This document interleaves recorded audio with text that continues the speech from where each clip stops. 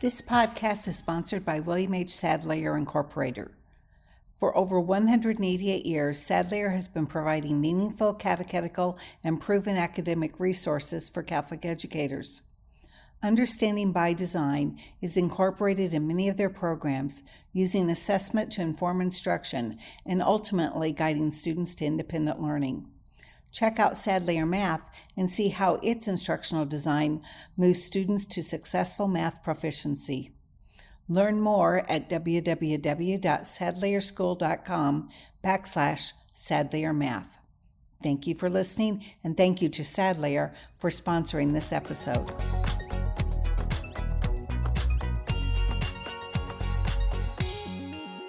Greetings. Thank you for joining the NCA podcast. We are very glad that you are with us. Today's guest is Michelle Leah, and Michelle is an outstanding Catholic educator who I've worked with for the last 10 or 12 or more years. And I am delighted that you've joined us this morning, Michelle. Could you tell our listeners a little bit about yourself? Yes, I'm thrilled to be on. I have been working with the Andrew Greeley Center for Catholic Education for the last 12 years, mostly working, leading professional learning and instructional coaching. And prior to that, I was a classroom teacher in both Catholic and public schools and a reading specialist. That's right. And you and I first met because you did a lot of work with us on reading and teaching teachers how to teach reading using a lot of different texts, including Catholic texts, when we first met. And you were excellent at that.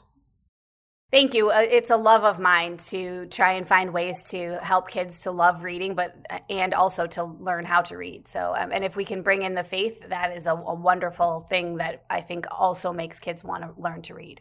I think you're right. I think it's just one more layer that Catholic schools can offer that others can't, and the kinds of texts we can use when we're teaching children to read. It's nice to be able to teach values and faith in those texts. And again, you were excellent at that. So, Michelle, you've written a book for NCEA, a brief book, and could you tell us about it? Yes, it's in the Universal Design for Learning brief series, and it's called Getting Started with Backward Design. And the whole idea about it is to learn how to use backward design, which is to plan with the end in mind. And I think that in the last 13 or 14 months, a lot of teachers saw the benefits of having had a year-long plan or a curriculum map, and the book is meant to help with figuring out what it is that you want students to know, understand, and do, and then to plan ahead. And in thinking of universal design, that also means to predict what the barriers might be so that you can meet each student's needs.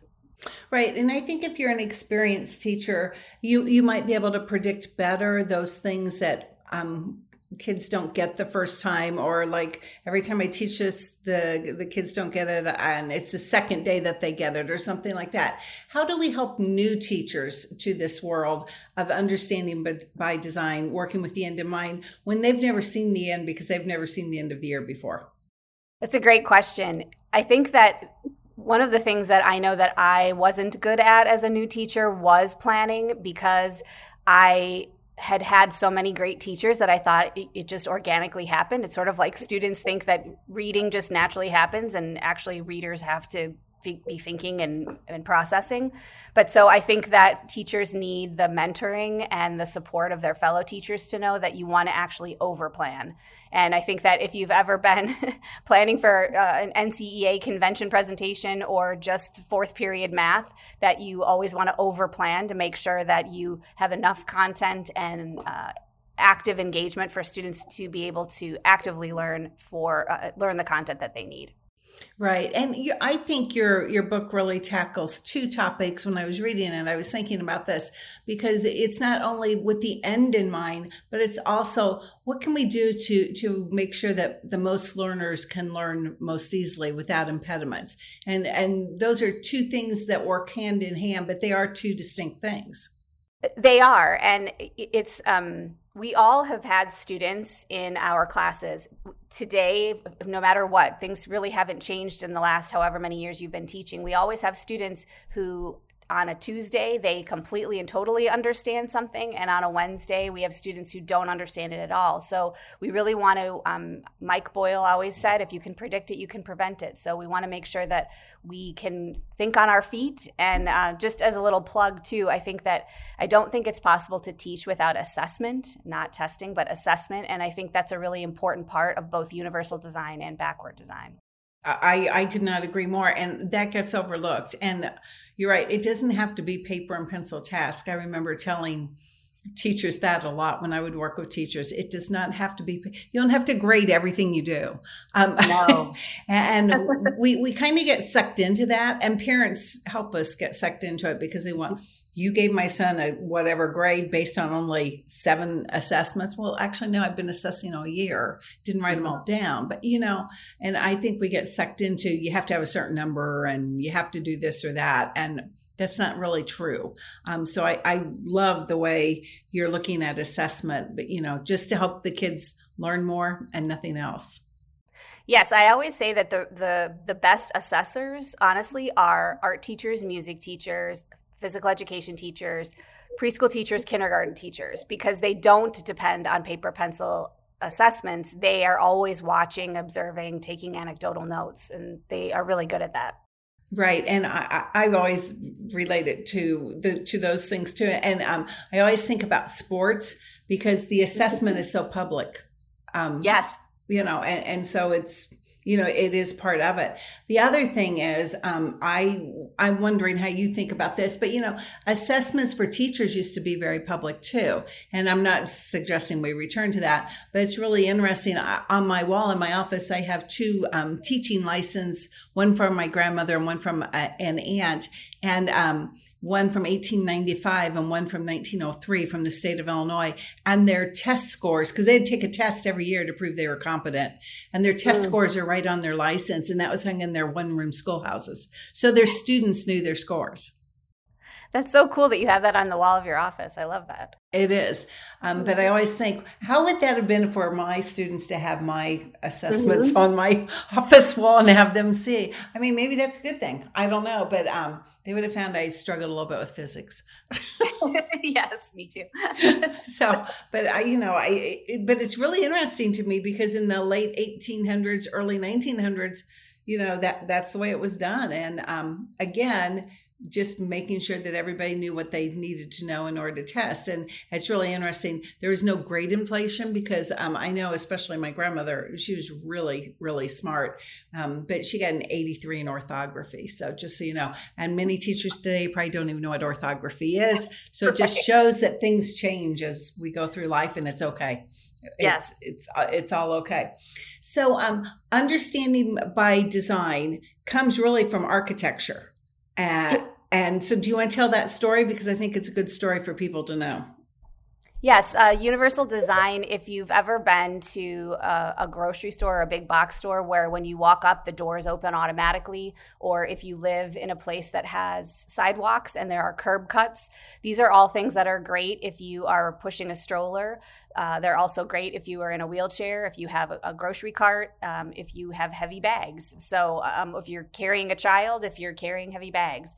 The idea is that there are eliminating the barriers, eliminating the need to hold a doorknob or pull a door, to eliminate having to step up over a curb. And we want to bring that idea of eliminating barriers into the classroom, where if we can predict that having to use a doorknob is, in this analogy, is going to prevent someone from learning, that's an easy fix. Then we use a push door, or we use, there are all kinds of different ways to make adjustments for that. Right. And I always think when I go to hotels that have the revolving doors, that how stupid it is because you have all the bags and trying to get in a revolving door with bags. And I always wish for universal design at that moment. And that's the truth. I do. I think about it because it's really true. So what are some of the ways that you feel like are the easy universal design things that we can just plan for immediately. For me, I know I always tried to think of every day, especially when I taught younger students, and I should have done more of it when I taught high school. I will say I was bad in that respect because I didn't think of it, because at high school, I only thought about 2 ways to convey information mostly. But when I was presenting information, I always tried to think of a way that the kids would do something hands-on with the information, as well as read it or talk about it, write about it. But I don't know if you have other ways that you try to use universal design, but I always tried to make sure that I was going to offer more than one way for students to access the information.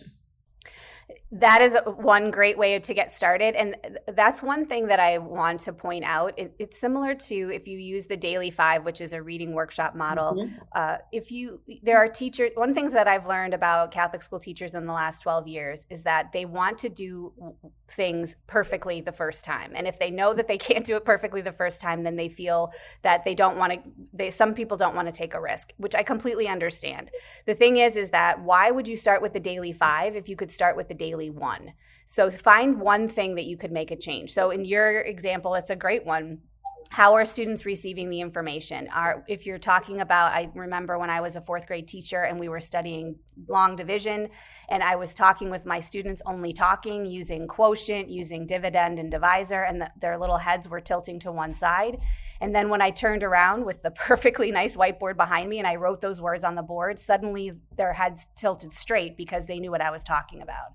So offering those kinds of different options for them to receive. The other thing I think about is I think that we have to give, Katie Novak from CAST talks about you have to offer a buffet. The buffet doesn't have to have every single kind of learning on it. So if students are let's say they're reading together or they're doing math problems together, can they do the problems alone? Can they do the problem with a partner? Could they do the problem with a group of 3? That's a really easy option. And we also want students to learn how to themselves make those good choices. So they need to be able to say, you know what? Long division is hard for me. I think today I'm going to work with a partner because I need someone to ask questions. Or this is hard for me and I really need to focus. So I'm not going to work with a partner today. I've worked with adults who have no idea how they work. They don't know what's best for them. And it's always surprising to me that by the time I would hire somebody that they don't really understand themselves that well. But it happens way more frequently than one might think. So I think that's another thing teachers can do is help your students to understand, what do I need to learn? Do I need quiet? Do I not need quiet? I remember, and this is a silly thing, but I remember I had a student with an eye condition. They had to wear sunglasses. Mm-hmm. And the mother was so upset because the children, her child was going to be singled out. He was going to look different and all that. So all I did was, and this is no lie at this time, this is how old I am. You could buy sunglasses for like $1 a pair. And I told all the kids that I've just put out like 10 pairs of sunglasses. If you want to wear sunglasses, you can. And here's what was amazing. Almost all the kids tried them at one point. But I had 2 other kids who actually started wearing sunglasses in the classroom in the morning because it was an east-facing room and we had a lot of sun in the morning. And so now it wasn't just one child who needed to wear sunglasses. And I really discovered something. So my students benefited from that. And all I did was put out sunglasses and say, you can wear them so one child wouldn't feel left out or the and it turned out a couple of other students benefited from that. So, and that really became a philosophy for me. I mean, I would put stuff out and say, do you remember color overlays when you were teaching reading? Definitely. Yeah. So, the real ones were very expensive. So, I went and bought the acetate folders and just cut them in half and then just put them out. And some students use those every single day because it helped them. But again, I don't know if that was right or not, but they believed it helped them. What do I care if they use an acetate overlay? I mean, it didn't matter to me at all. And so I think just making things available because you don't know who might benefit. It's just like when the people who are designing the sidewalks or the doors, they don't know who's going to benefit, but they just do it because someone will. I agree. I love the sunglasses story because, and the colored overlay, because you never do know who's going to benefit from it. And to your point, who cares? If you want to wear sunglasses and that's going to help you to want to read or do math problems or read the gospel, then amen.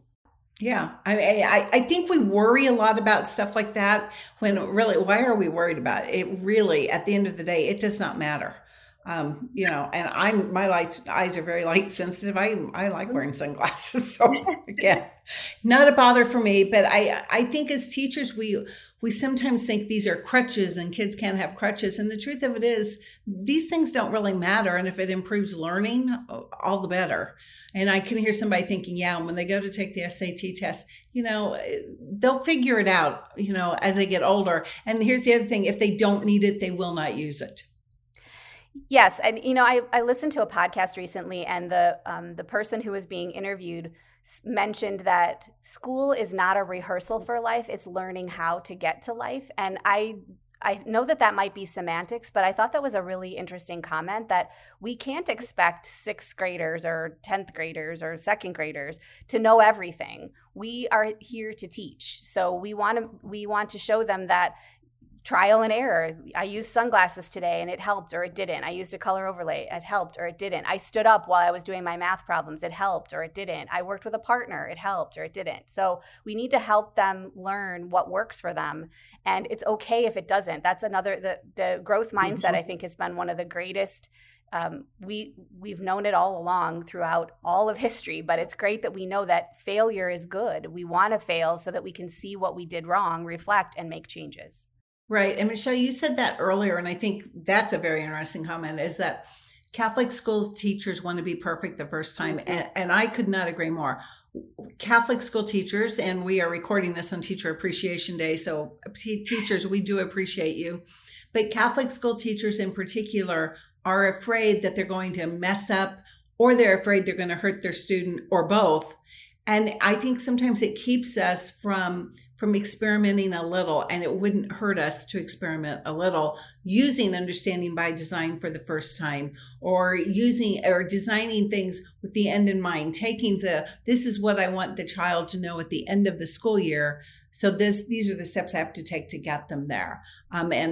So I love your comment that, we can start with the daily one. We can just start somewhere. Just do it, as Nike would say. Yes. And I think with backward design, that also becomes overwhelming. Teachers will say, you're telling me that you want me to figure out all of the things that my students are going to learn in religion or science for this whole school year? Yes, I do want that eventually. But you know what? Let's think just on Monday when I see you again, if it's a Friday, professional learning day, in your 4th period math class, or when you have your students for religion, what do you want them to learn by the end of that class period? Start there, and that will make you see. I've had teachers say to me, I haven't written my year-long plan, but you know what? I tried each day to think about what I wanted students to learn, and that was really helpful. So I appreciated that feedback, because it is overwhelming. This is not easy work, but it takes time, but it is very freeing to be able to walk around your classroom and be really present with your students, knowing that you know where everybody's going. I think that's true. And again, you are so right. If we can just start by designing lessons where at the end of this lesson, a child will know. I do that when I plan meetings. At the end of this meeting, we will have determined A, B, and C. I mean, it gives you a focus and it gives you a goal, and you get there much quicker when you know what you want to accomplish. I agree. I love meetings like that too, because you know that the person planned it really thoughtfully, and students really like that too. We don't want to drag things around. I've joked in the book, I talk about how learning is urgent, and it may not feel urgent in February when it's wherever you live. It's very far from spring break and Easter, but it is urgent. We only have 180 some days with our students. So we do really want to be thoughtful about what it is they really need to know, understand, and do. I can't believe you said that, because my next thing on my list is to talk about urgency at school. So cue Michelle, and she hit it. So let's talk about the urgency and the 180 days, because when you look at standards for some subjects, it's overwhelming. If we met all the reading standards in 180 days, man, you've worked hard. And then we have math, English, science, social studies, and religion on top of that. So how do you feel about the standards? Because I think standards and understanding by design and a design with the end in mind, I think all three go together really well. So, but I do worry about the time crunch and trying to get it all done in 180 days. The urgency of it is real. It sure is. Yes. As far as standards go, let's go back to the architecture analogy. I don't want to go to an outdoor barbecue on someone's back porch that hasn't met the code, is not up to code, is not meeting the standards. So that's one thing, one way to look at it. The other thing is that standards to me are sort of a way to keep us penned in. I worked with a teacher once who, unfortunately, her school's enrollment was going down, and so she became the 3rd and 4th grade teacher. And she loved this one project, which was that they would get baby chicks and she would raise them, and hopefully they would hatch right around Easter. It was a really lovely thing. The problem was that was in the 1st grade standards in thinking about in their science standards. So she not only was taking a 1st grade activity using 1st grade standards, she was doing it with 3rd and 4th graders who had already had it. Some of them had done it twice. And so she missed out on a lot of learning. And as we were saying, learning is urgent. So we want to make sure that we use, and if your diocese has priority standards, that's even better. That really focuses and drills down on the very most important learning. It does. And again, the standards really help, because I will be honest, when I first started teaching, there was no standard. It was like each teacher made it up. Mm-hmm. And that really wasn't the best way. And I do remember the first time I gave a standardized test to a 1st grade classroom. By the way, we started standardized tests with 1st grade classrooms. So yeah, we can talk about that later. But I remember thinking, well, at least I know what they're supposed to know by the end of the year. I literally thought that, because I had just been making it up. And, I'm sure it was fine. I used the textbook and all of that kind of stuff. And most importantly, my teaching partner who without a college degree had taught for 38 years and taught a lot of children how to read. She taught me a lot about it my first year. But it's just like, you have to think about really, what do you want them to know, understand, or be able to do? I used to call it CUD. So, yes. But it's really important. And if teachers can think about that for each lesson, and then maybe we get to each unit, and then maybe we get to each semester, and then maybe we get to the whole year. And that can take a year process, or that can take 2 years or 3 years. Because I think, again, teachers are being students at that time too, using the same methods that they're going to ask their children to use.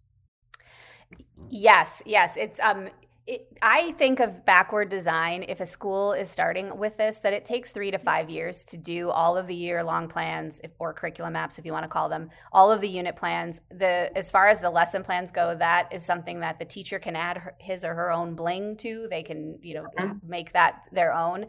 But it does take a minute. I'm not a big, it's probably for another podcast. Standardized tests are a different story. But the thing about them is that students need to be able to read, they need to be able to comprehend, they need to be able to use the rigor, the applying to new and novel situations.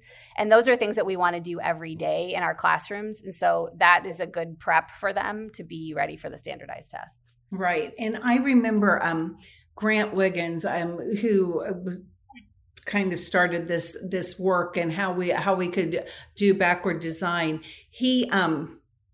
I remember being in one of his workshops a couple of times, but he would say kind of the same thing that you said, is that, don't do it alone.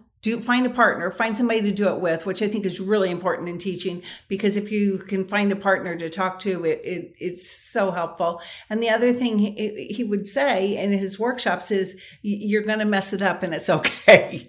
But, I always appreciated hearing that. You're going to mess it up, but it's going to be okay. And I think that's really true.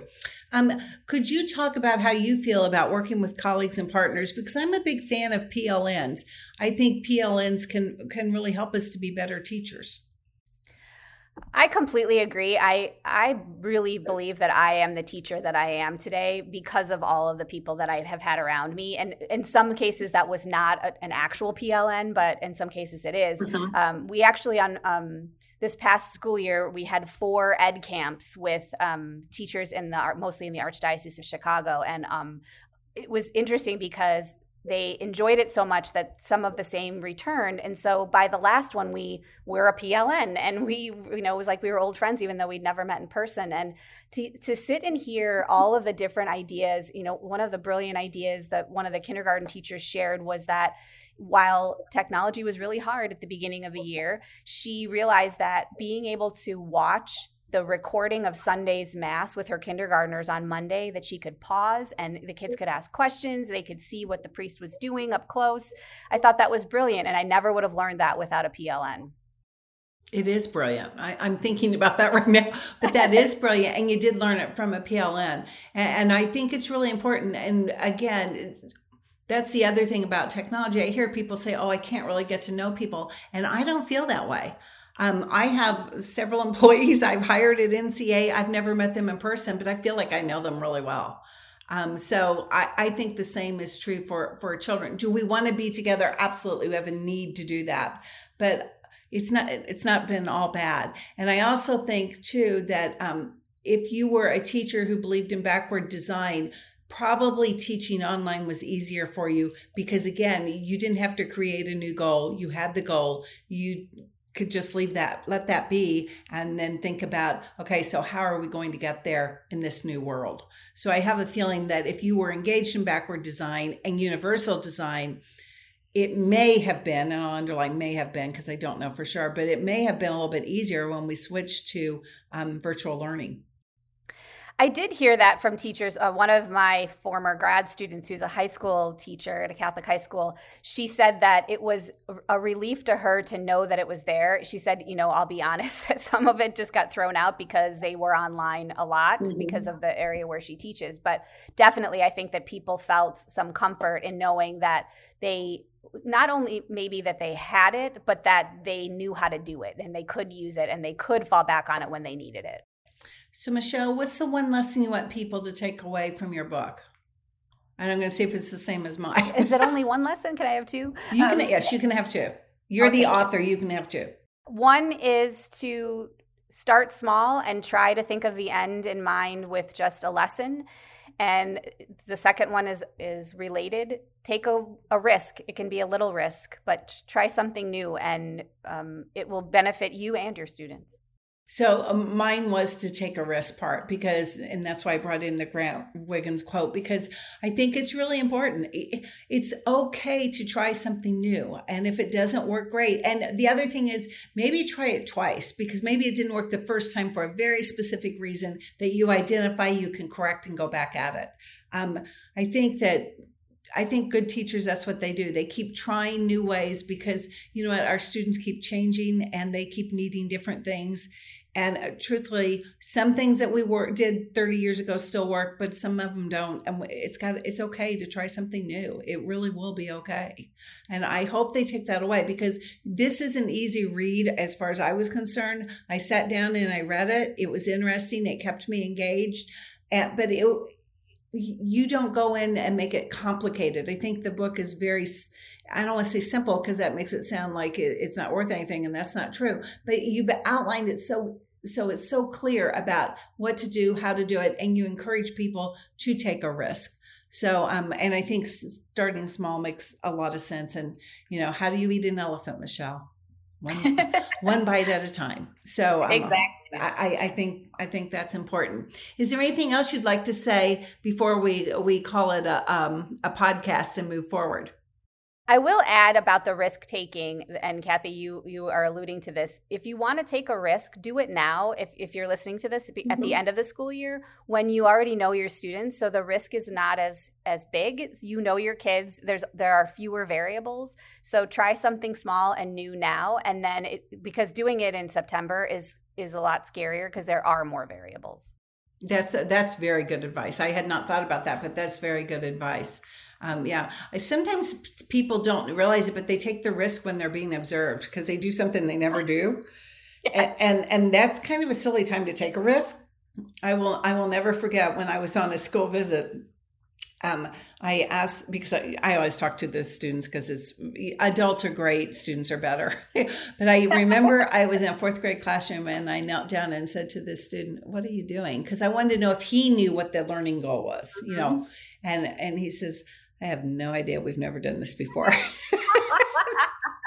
And it's like, okay, he says, "I have no idea. We've never done this before." Okay, thank you. So he really did not know the learning goal. And by the end of the time, I was pretty certain the teacher didn't either. She was trying to create a lesson that would impress people. She wasn't really clear on what she wanted the students to know, understand, or be able to do.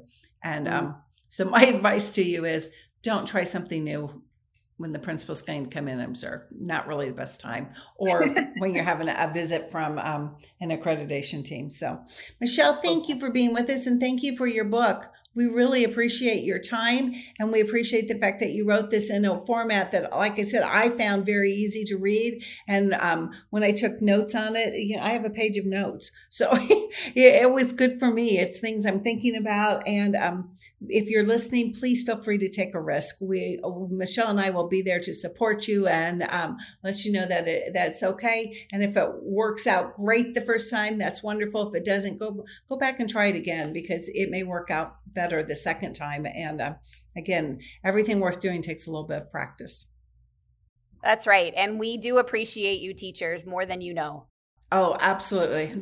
Teachers are absolutely the best. So thank you for listening. Thank you, Michelle, for being with us. And we hope that everybody has a wonderful day. And thank you, teachers.